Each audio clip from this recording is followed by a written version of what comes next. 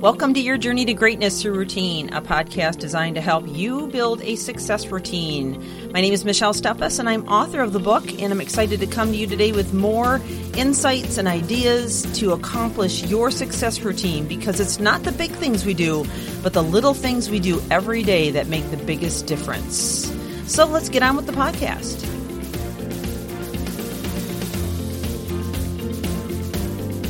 We are continuing our series on avoiding burnout, and I have a lot more material to share with you. So hopefully you've been following along. In our last talk together, I challenged you to visualize yourself doing something or preparing for a meeting or an interview or maybe a situation in a relationship. I challenged you to visualize it before doing it. Now, I realize it's only been a day since we last talked, but I want to just remind you to keep that present with you in the coming week. And, you know, as you think about things and obstacles that you need to tackle and situations that you need to overcome, really take the time to visualize and even write out maybe how you want it to come out. And I think you're going to be pleasantly surprised as to what you discover in doing that practice. And then the more you continue to do it, the more you're going to see changes in how you respond. Now, just as a quick reminder of how important this is to remember, your subconscious does not know the difference between a reality or an imagined event. And we know this because if we, say, attend a love story, or watch a love story on a movie, we feel all mushy inside. And, maybe we cry, maybe we don't, but we definitely respond to it in ways that make us think that we're actually in the movie. And also true with, unfortunately, horror movies, which I don't watch because I don't like what it does to me. But it can cause you to grip the seat. Your veins are bulging in your neck. Your pulse goes up. Your blood pressure probably goes up some if you were to take your blood pressure.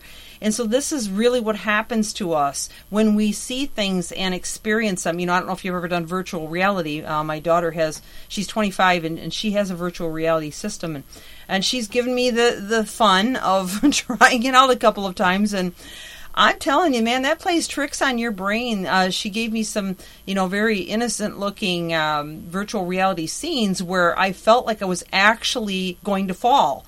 The scenery was so incredibly real. And see that your brain plays tricks on you that way. Your subconscious is used to responding a certain way because you've trained it that way.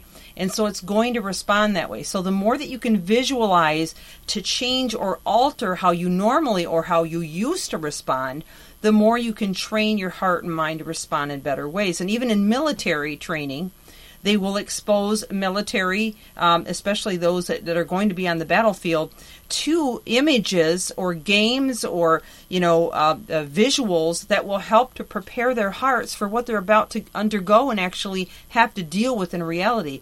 Because if you don't rehearse that kind of stuff in advance, you can't expect to succeed and do well with it. So that's an important thing to remember, and just keep on working on that.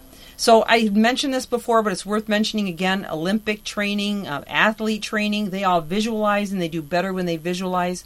New England Medical Journal cites a case of placebo knee surgery, and they split the group into two different sections. We'll just call them Group A and Group B. And they were both told they were going to, one of the groups was going to undergo placebo knee surgery, but they didn't really identify who they were. They didn't even tell the practitioners this.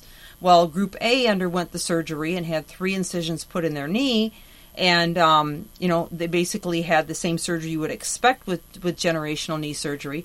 Group B only had the 3 incisions put in their knee, but just came up out of anesthesia with no surgery. Well, they tracked these groups over several months, documenting how they were feeling, how they were progressing, the movement of their knee, their ability to do the things that they were doing before. And interestingly, within 6 months, both groups recovered equally, even though Group B never had actual knee surgery. Now, that's pretty incredible when you think about it, but that is how powerful your mind is in forms of visualization. So when it comes to avoiding burnout, we need to practice thinking thoughts that are going to push us in the right direction. And I had said to you yesterday, you're going to think and imagine what it's going to be like to be in a difficult situation anyway. Why not rehearse something incredible instead of rehearsing, oh gosh, this is going to happen, and then they're going to say this, and I'm going to be upset. And let's try to flip that around and do it the right way. I love this quote by the best-selling book in the universe: "As a man thinks, so is he." So are you tending to weeds or seeds? Now, this is actually one of the chapters in my book, and I do go through this to some degree, but I want to take you through it again as a good reminder, because honestly, we need to hear things at least 6 to 16 times for them to penetrate our hearts. And I'm hoping I can share some things with you that maybe you haven't heard before if you are a reader of my book, Your Journey to Greatness Through Routine. So if you're sowing to weeds and you're creating weeds in your heart that's causing this burnout, which is what it'll do, it'll progress into burnout, you're rehearsing the problem over and over and over again. You're rehearsing the regret. You're rehearsing the mistake again and again and again, keeping your emotions and your physiology stuck, okay? And you don't want to be stuck, because that's going to create a situation that's going to send you into burnout. You're in unforgiveness towards somebody. You're not letting it go. And yes, I know some things that people do to you are horrible, and you may feel like they're unforgivable. And, honestly, some of them may be. But the point is, if you don't let go of it, if you don't forgive, then it's going to damage you more than that person. They're not being held captive because you choose not to forgive them. You're being held captive. And the damage it's doing to you internally is not worth it. Self-pity or offense. If you're always feeling sorry for yourself and looking for others to feel sorry for you, that's an expectation you'll never see met. Never. That is a big waste of energy, and it'll only hurt you. Being offended all the time. Do you know someone who's offended constantly, and yet they're always succeeding and everyone thinks highly of them and they want to promote them and they want to do good things for them? I'm sure you don't. So I've gotten halfway through this list, and I can see I'm running out of time. There's so much more I want to share with you on this. And we are going to get into the good stuff too, the seeds, not just the weeds. So we're going to pick up here where we left off tomorrow, and I hope to share some great stuff with you, and maybe a couple more stories. So this is Michelle Steffes with Your Journey to Greatness Through Routine. I would encourage you to go out there and start sowing seeds, to visualize yourself succeeding, and to take me up on that challenge. Thank you again for joining. We'll talk tomorrow. Have a great day.